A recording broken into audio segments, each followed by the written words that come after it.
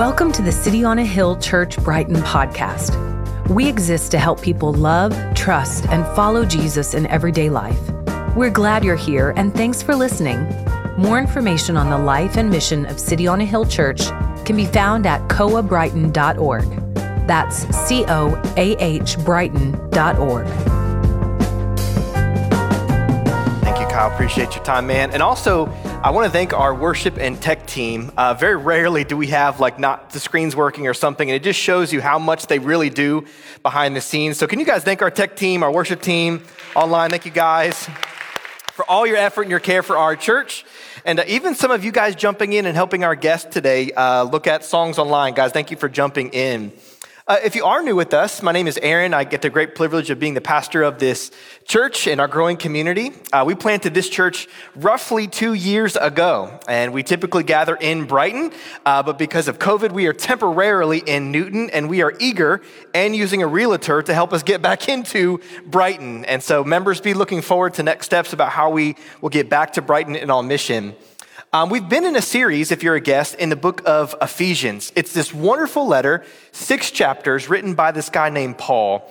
He was a great missionary in this area called Ephesus. He started a church in that area, and he's been really teaching us all what the gospel is and what the gospel does. That word gospel, Kyle explains the good news of what God has done for us, to have a relationship with him, and then how do you live out of that gospel?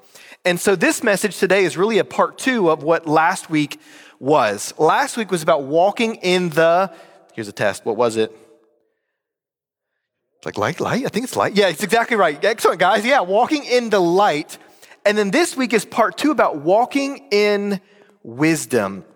And I used an analogy last week that will carry us into this week. And I use this analogy of every evening when it's our girls' bedtime, we put them down to bed, and then we wake them up in about 4 or 5 hours for them to use the restroom.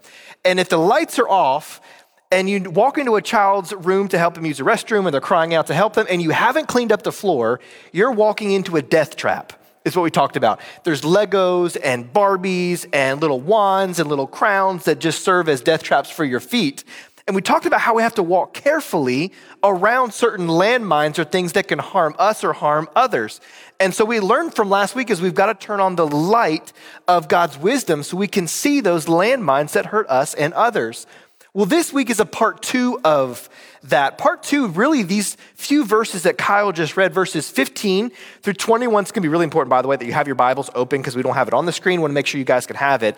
But verses 15 through 21 is really a summary climax of all that Paul's been teaching us since chapter 4 about how to live a life worthy of this gospel we've received.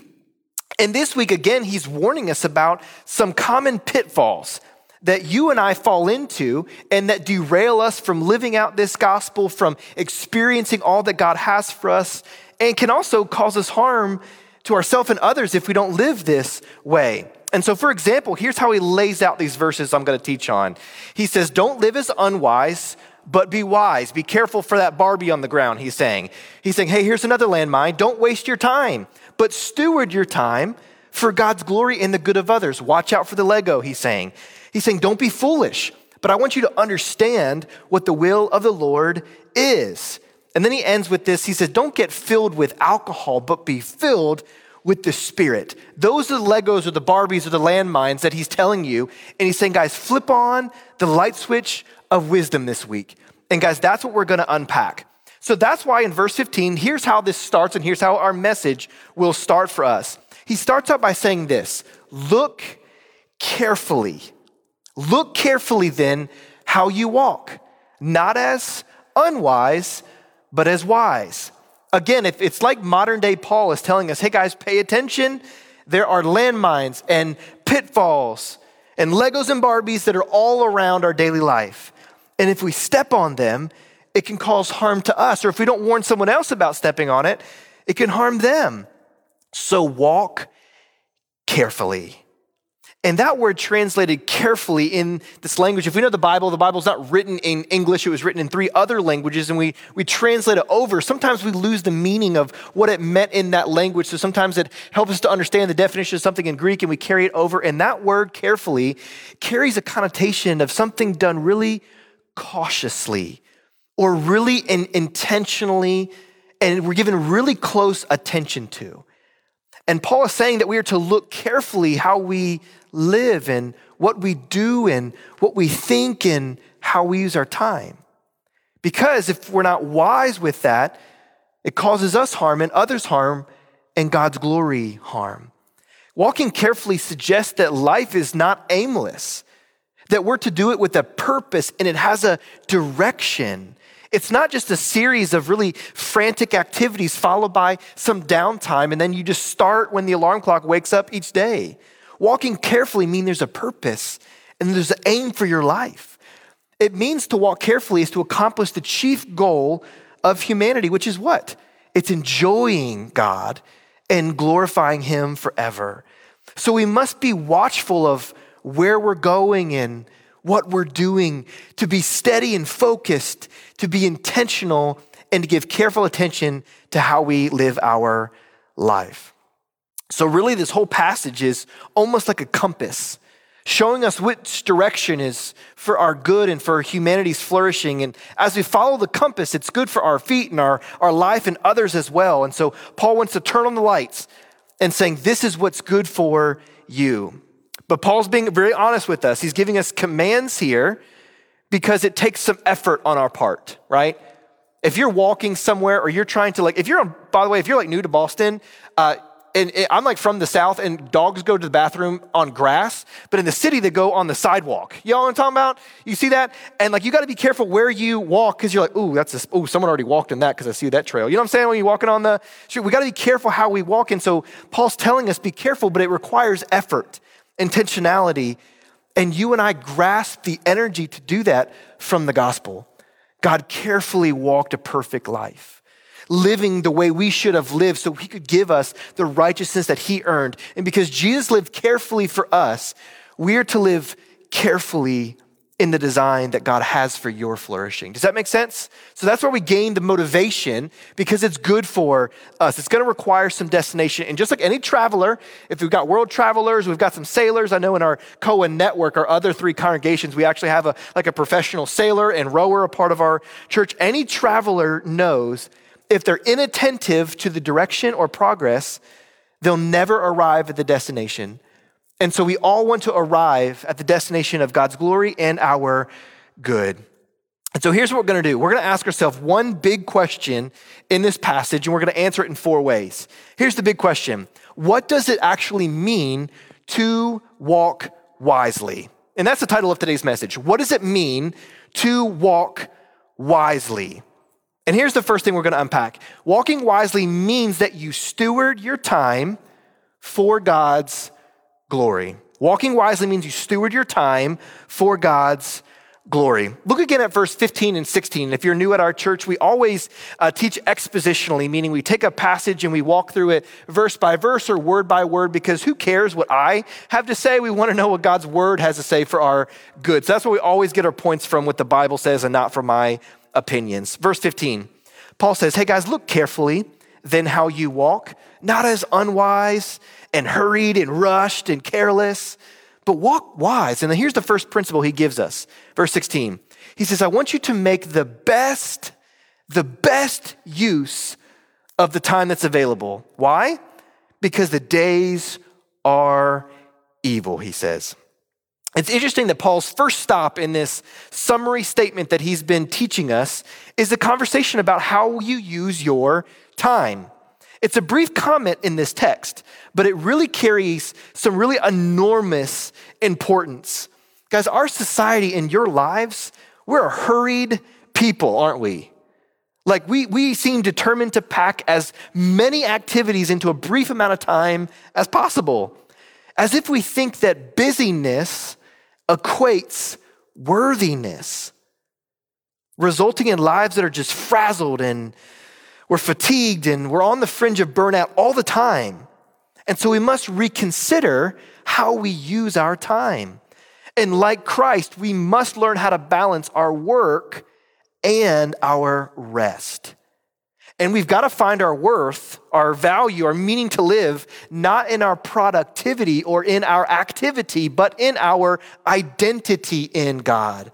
That we are loved, we are blood-bought, we are enough, even if the to-do list stays undone.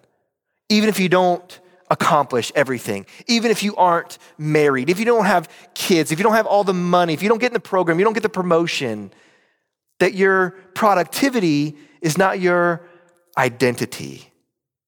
And so Paul reorients us. He says, I want you to be careful how you use your time. Don't spend all your time trying to earn your value or your worth or your significance. Guys, we're a hurried culture. We're always stacking up our plans and we're so busy all the time trying to get or accomplish something that our heart desires. And in this text, we're finding that we should use it wisely because all of those other things can lead towards evil. It's not bad to have a job. It's not bad to be married. It's not bad to want money. It's not bad to be successful. But if we think that that will sustain our hearts and give us what we long for, we're misguided. So we've got to use our time wisely because if not, something else will use our time and it won't be for our good. Statistically speaking, even most households in our society spend, this is crazy because I had to be reflective in my own family. Most households in our society spend 4 to 5 hours watching TV and movies and streaming. And we often don't give too much thought about the content that we're watching that's actually shaping our minds and shaping our hearts, probably away from God and his ways. Guys, even other diversions take our attention off of using our time wisely. Guys, the endless scrolling on Instagram that I do is like mind-blowing. I can be like, oh, I'm just gonna, check out my friends 10 minutes later and 20 minutes later, 30 minutes later, dinner time, what? Like, we gotta go take my family out or I gotta go care for my kids. Like, what happened to the time? It's these diversions that take our attention, the endless scrolling, Instagram, Twitter, Facebook, watching TikTok after TikTok video. And we use those things like a refuge for us, don't we? It's where we run to. It's to excite us, right? Or we try to numb ourselves with it from the hardships of life. But rather than serving as a refuge, social media often serves as a thief. It's a thief stealing our time and our joy and our rest as we anxiously measure our lives and experiences against other people, wishing that our lot in life was like their highlight stream. My friends, this is not a good use of your time because it's not good for your hearts. For it robs us of what our hearts are truly after, which is a life of excitement and joy and pleasure, all of which are found when we walk carefully according to the design and will of God laid out in the scriptures. Guys, it's laid out clearly in the pages of scriptures and not in the pictures of social media. A good translation of this text would be this: buy up every opportunity. Time is going by and evil will use it if Christians do not. That phrase in verse 16, the days are evil, is just a general description of the presence of evil in the world that tries to steal and kill your time to distract you from God's ways and for your flourishing. So let's consider for a moment, how can you and I better use our time? Let me ask you this. How much time do you give to God and his word and prayer? What fills your mind more? Is it scripture or is it streaming services on your TV or computer? Man, that's a hard question for me to even assess. Guys, I want to be honest with you. I love my movies. I love my TV shows. I love that. But I'm finding my heart is finding more comfort and refuge in those things. And then when I'm done watching those, the problems I have in life still remain. I didn't really escape it. I just clicked pause. And while I clicked pause, they were compounding up. And then I had to get to it afterwards. Wasn't a good use of my time. TV's not bad. Movies aren't bad. But if I try to derive something ultimate from something temporary, I'm left worse off. If God truly is, as John 10 says he is, Jesus is the one who has come that you might have life and have it abundantly. So we should give much more time to learn about this life God can give us than anything this world has to offer us. How much time do you give to God, his word, and prayer?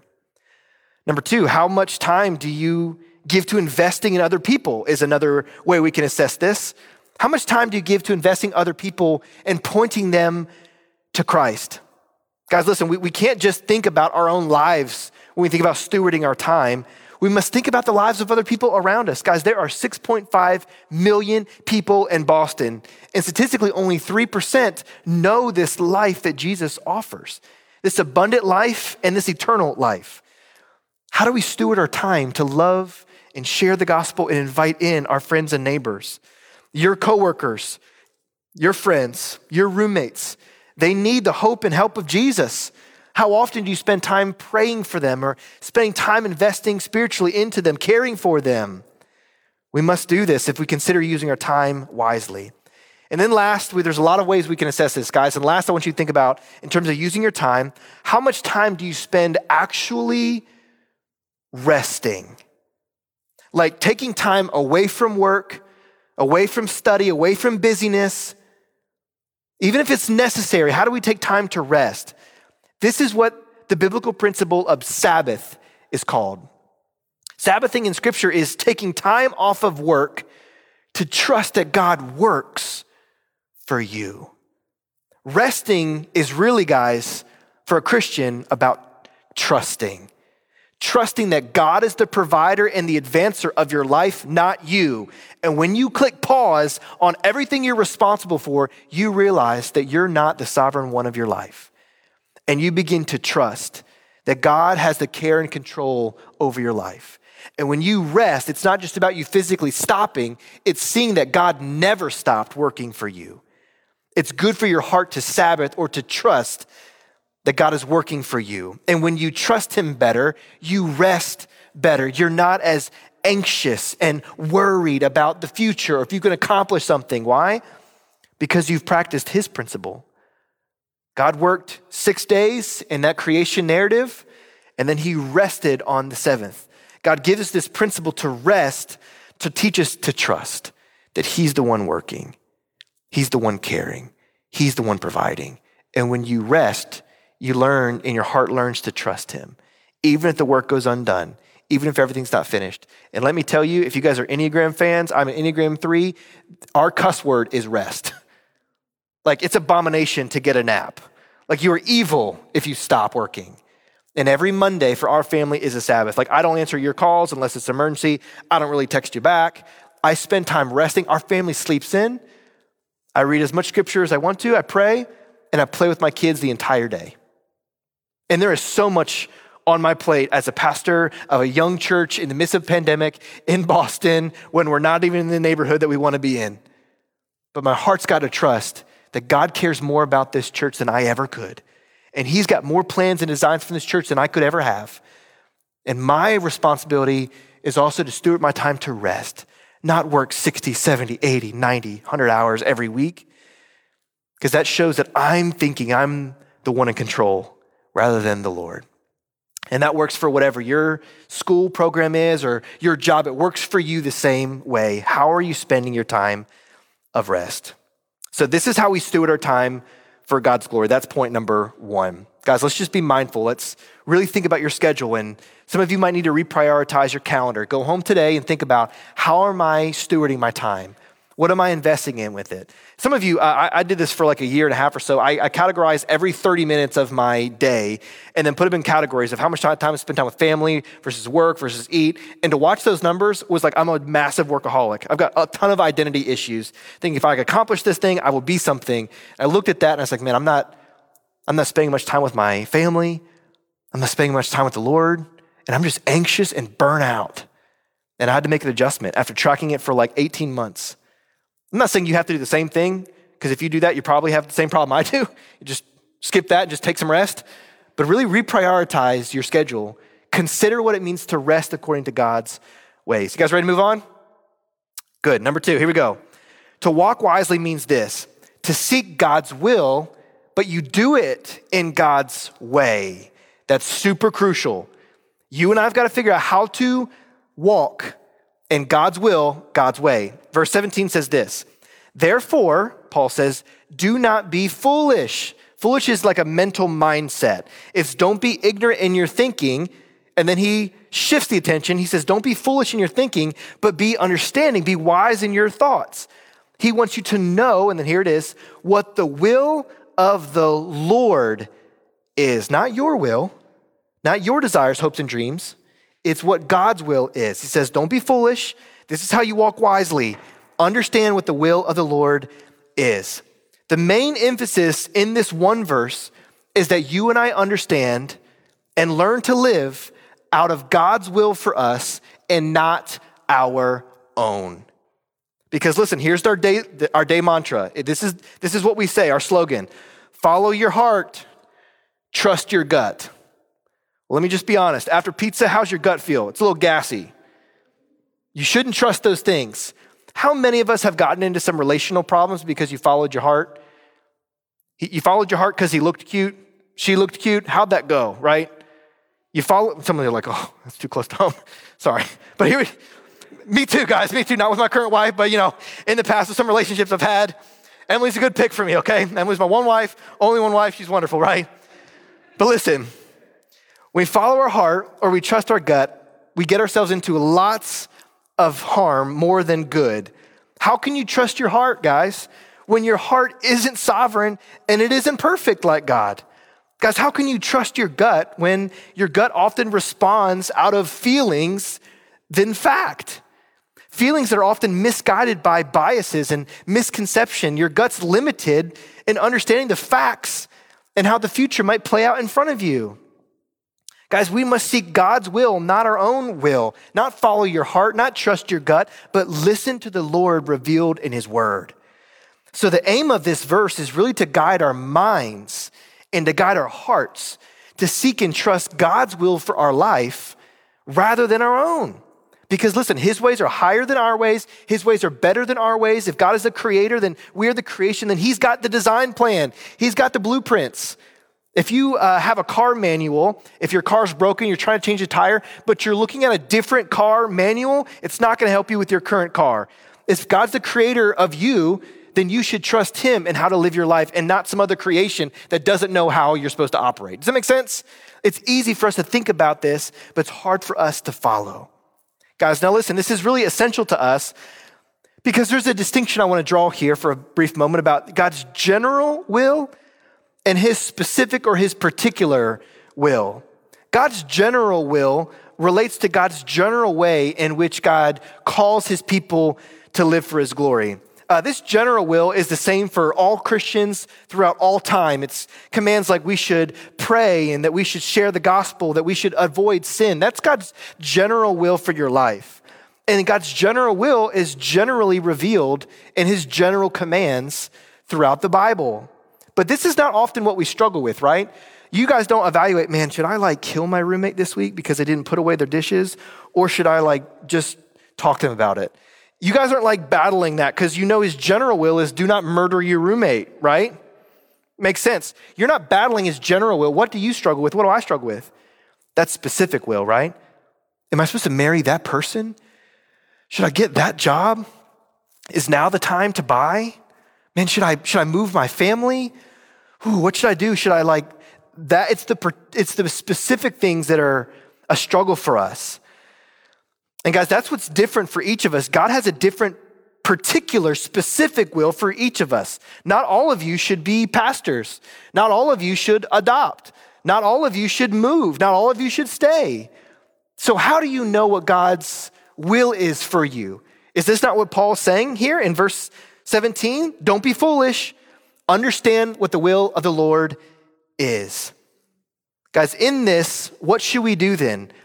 How do we know his particular will for your life if it's not generally laid out in Scripture? Guys, I want to give you 6 mega quick things that will save you a ton of heartache, and me as your pastor, just a ton of counseling time too for me making poor decisions, okay? Let's take these 6 things to heart and save Pastor Aaron some time and save your life a lot of heartache. Here's what we should do when we're making decisions. Number 1, what does the Bible say? I know that sounds chaos and crazy. What does the Bible say? Think about that first. 2 Timothy 3:16-17 says this: all scripture, the entire Bible, is breathed out by God, meaning that he gave it, he controlled how it got through imperfect people perfectly. All scripture is inspired by God, and it's useful for you. It's profitable for teaching, for reproof, for correction, for training in righteousness, that every person may be complete and equipped for every good work. So if you have a decision to make, what does the Bible say? When my wife and I were trying to figure out, should we move to Boston? Should we adopt? Should I become a pastor? All of that I found within the general revelation of the Bible. It gave me qualifications of someone who should be a pastor. It gave me a command about adoption that really ignited a fire in my wife and I's heart. We were praying about, should we move to Boston? And there's a ton of scripture about making the gospel known in least reached areas. It was very clear in the Bible that God was leading us to this life. So what does the Bible have to say about it? Number 2, have you prayed constantly? Whatever decision that you need to make about marriage or dating or job or when to move or what to major in, have you prayed about it? Have you taken time to bring it before God constantly? James 1:5 says, if any of you lacks wisdom of your life, let him ask God, who gives generously to all without reproach, and it will be given to them. 1 Thessalonians 5:17 even goes further and says, don't just pray if you lack wisdom. It says, pray without ceasing, meaning never stop praying. If you're trying to make a decision in your life, whether small or big, pray about it constantly, all the time. Don't just pray once, pray all the time, because through that prayer, God will move and change your heart. He'll either give you what you prayed for or give you what you would have prayed for if you knew everything that God knew. Does that make sense? God will shift your even heart to maybe pray something different. So pray that and bring that before God. Now that's general for us. If you're a Christian for a long time, you're like, yeah, I should read the Bible. Yeah, I should pray. But what about this one? This is really hard for us. In your decision, let me ask you, number 3, what's your motivation for this decision? What's the motivation for this decision? This is huge here. Is it about building God's kingdom or building your castle of comfort, your castle of happiness, your castle of security? Is your financial decision, your work decision, your move decision, your stay decision, whatever it may be, is it about building and advancing God's kingdom, or is it about building your castle of fortitude and comfort? Listen, Matthew chapter 6, Jesus speaks a strong word to us about this. He says, listen, we've got to stop being anxious about life. He says, don't be anxious about what you eat or what you drink or where you work or who you should date or marry or whether you should move or stay or how can you afford a house. He's saying, stop worrying about the temporal things. He says, look at the birds. They don't worry about their food or their clothes or what they're going to wear. They trust me because I provided for them. Then he says, look at the lilies of the field. They don't worry about whether they're going to be able to grow if they have sunlight. They just exist in care. That doesn't mean we shouldn't plan, doesn't mean we shouldn't prepare, doesn't mean we shouldn't save, doesn't mean we shouldn't think. But God's telling us, stop worrying about the temporal, focus on the eternal things. In your decisions, are you thinking about God's kingdom advancing, more people knowing about him that don't or can't? Or are you thinking about your castle? And then he ends the passage in verse 33. Jesus says this. He says, but seek first, meaning priority, meaning most importance.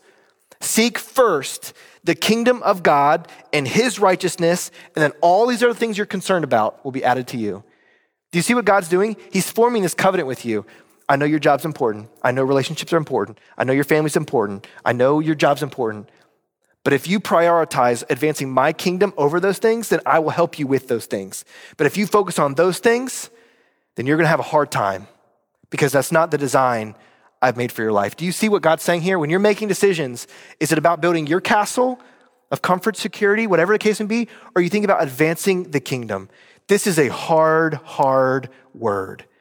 And this is what it means for us to evaluate, is something the will of God? Next one, number 4 in this little mini part. What has counsel told you? What has counsel told you when you're making decisions? Proverbs 11:14 says this, where there is no guidance, a people fall, but in abundance of counselors, there is safety. That's Proverbs 11:14. So here's the question. Do you make your decisions in isolation? When you're thinking about next steps for your life, do you just get alone, Google and you come up with a decision for your life and then tell everyone else about it? That is the worst way that you can operate your life. Because where there's no guidance, you fall. You and I have blind spots. You don't have issues. We can't see perfectly ourselves in the world around us, and so we need wise counsel. So Google's great for information, but it's poor for counsel. Counsel is a person that knows you and knows God well. So you need to go to counsel who is wise and godly. They know you well, they knew God well. In wisdom, you need to seek all the possible facts and answers and think through all the things. And so sometimes you need to help with people to help you think through those details. So what is counsel telling you? I was in JP this past week. I was meeting with one of our pastors from Forest Hills, and we drove by a restaurant, and outside was all of this outdoor seating that's common for our neighborhood or common for American life, outdoor seating at a restaurant. But it all had these little like tunnels of silence, cubes of silence around each of the booths so that no one could get COVID. A good plan medically, but a terrible way to live your life wisdom-wise. If you live in these little cones of self-isolation where I'm going to be around people, but I'm going to make my decisions in this little box, it's not good for you. So when you're making big decisions about your life or small decisions, do you invite God's word and God's people to help you in that place? If not, you're not living wisely. Last two things here. How's your heart? Everyone says, well, I just feel like God's leading me to do this, or God's calling me to live this way. Now listen, I've been a pastor for about 12 years. I'm not the most experienced in the whole entire world, but there's a lot of people who have said, God's calling me to do this. And I just want to tell you that I think someone else is prank calling you in God's name, because often those things contradict God's word. God doesn't tell you to do something that contradicts his word. So if you're thinking God's calling me to do this, is it according to his word? Have you prayed? Is it about his advancement of his kingdom? Have you brought in wise counsel that can affirm that? Those are some of the things that you can know. Is your heart in the right spot?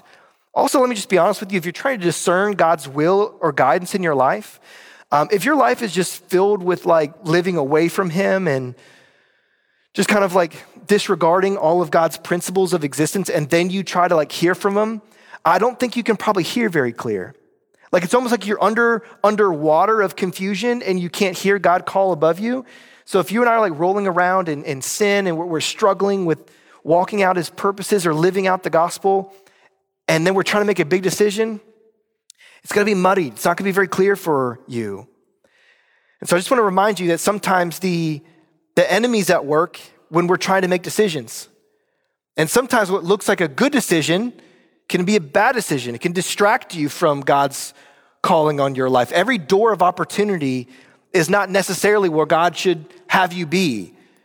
Listen, if God gave me a job of $200,000 to go be a school teacher and I go do that because it's a door of opportunity that has more money, is that necessarily God's will for my life? I'd have more comfort, I'd have more money, I'd be able to teach students, but is that what God's called me to do? Because the door of opportunity can also be a place for the enemy to be at work. So we've got to think through this carefully about how God leads and guides our life. And that's the last point here. Do you see God guiding you, or is the enemy tempting you? Again, tempting you to advance your own comfort rather than God's kingdom.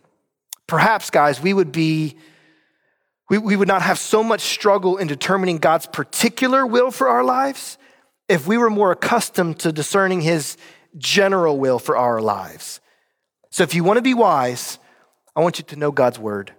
Know what he has to say in his general principles, and that will help you in the particulars. Does that make sense, guys?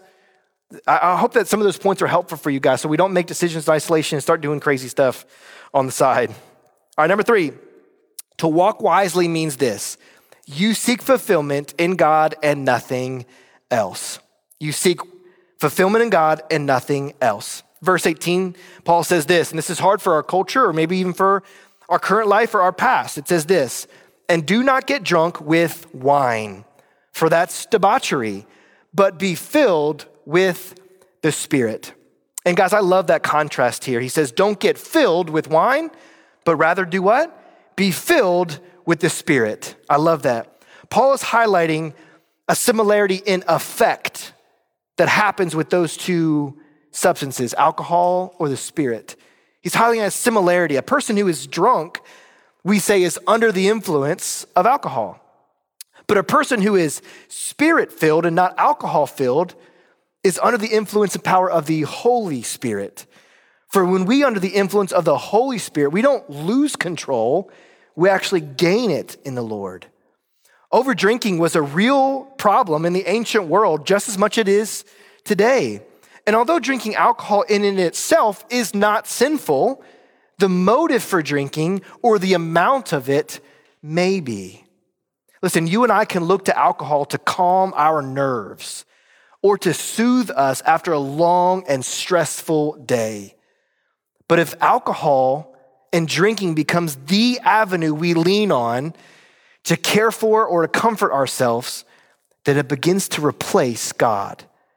And as we turn for it to care for us, and because it's not God, it will only enslave us and harm us and not help us. Although avoiding drunkenness is the particular view of sin in this text, its command applies to any excessive indulgence. As people, you and I were created to live in relationship with God.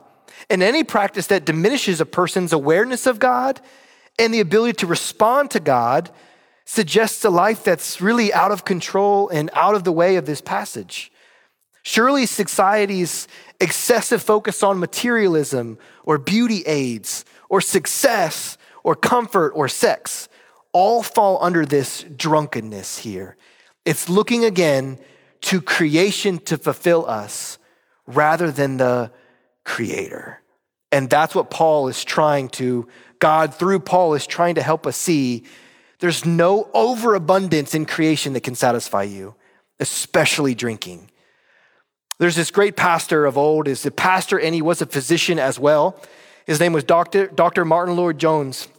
And he helpfully compared and contrasted the two states of drunkenness and the Spirit's fullness. Here are his helpful words on this. He says, alcohol, medically speaking, is not a stimulant. It's a depressant. Take up any book on pharmacology and look up alcohol. And you will find always that it's classified among the depressants. It's not a stimulant.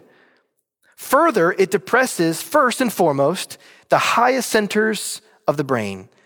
So when a person is drunk, the alcohol begins a negative effect in the person's control system, their self-control and their wisdom, their understanding, their good judgment, their balance, and the power to assess things properly go out the window.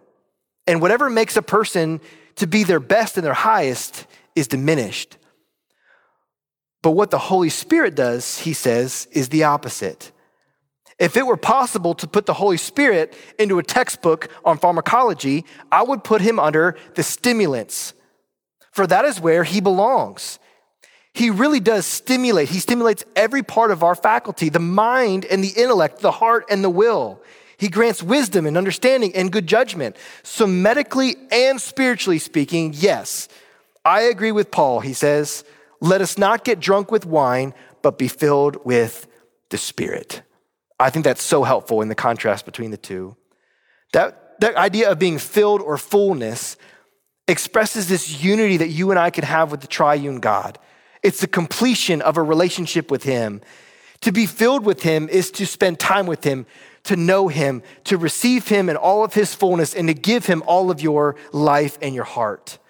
We're both filled by him, we're both filled with him, and we're filled for him. And the best avenue to be filled with God is his word and prayer, and that keeps you from filling yourself with things that can't satisfy. So friend, where do you find yourself filling yourself up that doesn't lead to your flourishing? It may be alcohol, but it may be pornography. It may be work. It could be too much rest. Where are you trying to fill yourself to satisfy yourself when God is saying in Christ, only I can satisfy. I have come to give you life and give it abundantly. Last thing, to walk wisely means what? Walk wisely for a Christian is that you make church life a priority. If you're a Christian, it makes church life a priority. This is how the verses conclude. He says in verse 19, addressing one another in psalms and hymns and spiritual songs, singing and making melody to the Lord with your heart, giving thanks always and everything to God the Father in the name of the Lord Jesus Christ. Verse 21, he says, submitting to one another out of reverence for Christ. So how do we make church life a priority? Three things in this passage. It says you are to make it a priority in your singing, in your thanksgiving, and your mutual submission. 3 things he says here. Singing, it's interesting. He says in verse 19 that you and I are to address one another in psalms, hymns, and spiritual songs. Guys, how odd would it be if like on Sunday morning or Sunday evening when we gather, that our greeters just like opened up the door for you and started addressing you in songs? It'd be really weird for us, right? We don't like address each other in psalms unless you're like in a musical on Disney. And then it's completely normal for like 30 people just to get up and dance and sing in perfect choreography, and then they sit back down and have a normal conversation. Mind-blowing that you and I like that. But people do, and that's okay. But you and I would think that's odd to do this, to address one another. What's it mean? It means that there's a priority for us to gather and hear each other worship and sing. Listen, one of the most powerful moments for me in church life was when I was a student pastor and we had a girl in our student ministry die of a terrible car accident. She was walking across the street, her earbuds were in, she couldn't hear the car or see the car, and the car hit her and killed her. And the next week in church, there her mom is singing about the goodness of God. How can you do that? And in that moment, I realized that you can't measure goodness in your circumstances. You have to measure goodness in what the cross did for us. It gave this mom hope that she would see her daughter again, and that this daughter's life didn't end in death, that she's alive now in heaven with Jesus. And this mom is standing there. When I watched her stand there over her daughter's lifeless body, she's now standing in church singing about the goodness of God. And that did something powerful to my heart. And that's what I'm saying, guys. When you gather in worship in person with people, or you sing aloud at home because maybe there's a immunocompromised person in your home, but you're singing out loud, when you hear another person sing and you know what they're going through, it does something to you. Guys, that's why it's important for us to hear each other sing. That's why often Nick has a couple people on stage singing. That's why I want you to stand and be next to each other, even with COVID permitting, to hear each other sing.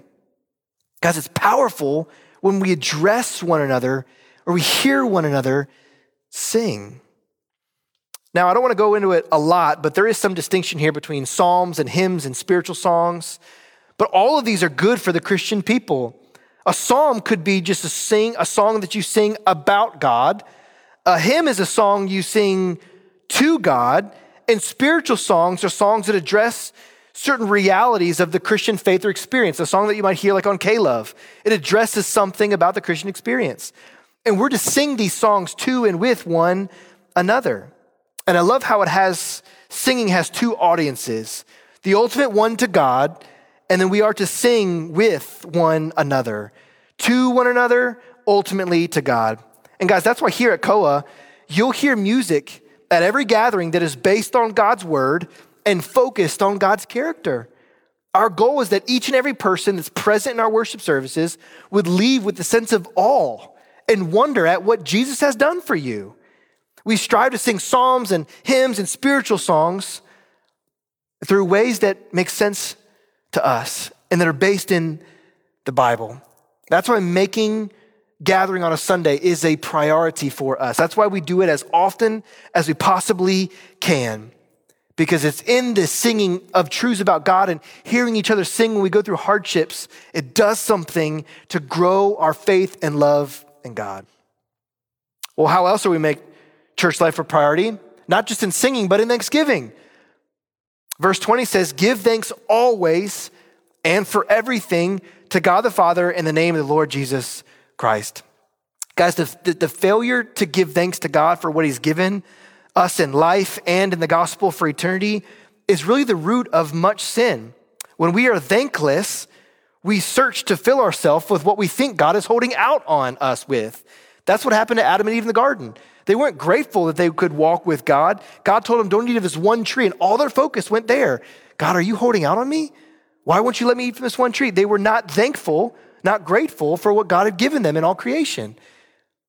And thanklessness leads to sinfulness. We think God is holding out on us, and so we date who we want to. We spend how we want to. We eat how we want to fill ourselves because we don't trust God's timing. And in this passage, Paul's not telling us to be thankful for murder or be grateful for rape or incest or any of these terrible sins. He's not saying be thankful for everything like that. He's not saying that. He's saying be thankful for what God has done for us, even if it's incomplete, even if we don't see everything we want to. Be thankful for the fact that heaven has all that we want one day. So be thankful for everything. Be thankful always. And guys, being in community, making church a priority really helps with that. Not to compare our lives to one another, but to point out the things of thanksgiving. One of the biggest things I struggle with is being grateful. Sometimes I'm so discouraged about what's happened in my life, or we want to be a certain place in our church plant that I can be discouraged. And my wife has to remind me how God has worked, how God is working, and what God will do all the time. I work with Kyle every day. I work with Nick. He's got a full-time job, but I call in once a week, and we often have to remind ourselves about what God has done, what God is doing, and what God will do. Let's be thankful that God has moved in our personal lives and in our church. And if I think that he hasn't, I begin to go searching for more past God. I'm not grateful for what he's given us. So being in community helps you be grateful and helps you not to take steps to fill your life with things that are not to be filled with the fact that with not having them with God. Last thing here is submission. This is the most awkward one of all of them, and we'll continue it more next week, which will be more awkwardness for us when we talk about submission and we talk about marriage and parenting and work life. And that word submission just has such a negative connotation in our culture, doesn't it? Verse 21 says this: in church life, we're to submit to one another out of reverence for Christ. This last command and all of what Paul is teaching us is perhaps the most challenging. To submit to one another? People who are led by the Spirit are to submit to one another in this church. And many people are offended by that word submission, as if it points out maybe some passive or weak life. Maybe submission has this feeling of a negative self-image or giving up control and your free will to someone else. But that's not Paul's intent here. In fact, submission means that we are to care equally for each other. And submission, in fact, is not a weak position, it's a strong position. For submission takes a great amount of strength and a great amount of strong will to do it. This was so important for New Testament writers in the Bible that they brought it up all the time. And it was really describing the type of life that Jesus lived. Jesus submitted himself to God the Father's plan. He submitted himself to the cross for us. He was self-giving, loving, and humble, not only to just wash the feet of other people when he's the Lord and King of all. He washed feet, but then he washed sins on the cross. Jesus modeled a life of submission. Mutual submission will not allow anyone in our church to promote ourselves over the interest of another, because everyone's trying to over-submit themselves, not over-promote themselves. So no one should be promoted higher than another, and neither does it make us doormats, because mutual submission means we're always trying to lift somebody else up off the ground. Biblical submission means that no one dominates and no one gets stepped on. Doesn't that sound pretty good? If you and I are mutually serving each other, no one gets stepped on, no one dominates. And we're going to see what this looks like in marriage to mutually submit, what it looks like in parenting, what it looks like at work. But really next week, we're going to focus on what it looks like for the household of God, the church, and what's it look like to be in the home.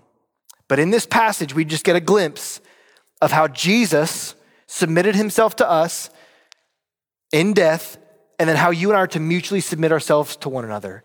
So guys, that's why as your pastor, I'm not just telling you how to live your life or what to do. I'm submitted to God's word. We have membership because we submit to one another. No one's needs goes unmet. And so for the members, we all know who we are so we can care for each other and provide for each other. And we vote on things together. There's a mutual submission of care. And guys, that's what our church is designed to do. So no one lords over someone else, but then no one gets stepped on. So as we conclude, let me ask you this. In terms of walking in wisdom, trying to avoid the Legos and the Barbies of the destruction of life, let me ask you this. Do you steward your time for God's glory? Do you seek God's will, God's way, and not your own?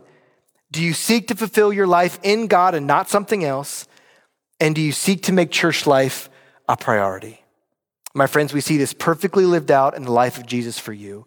And where you fall short, there is grace, there's forgiveness, and because of Christ, there's a way that you can live this way because of the power of the Holy Spirit that lives in you now.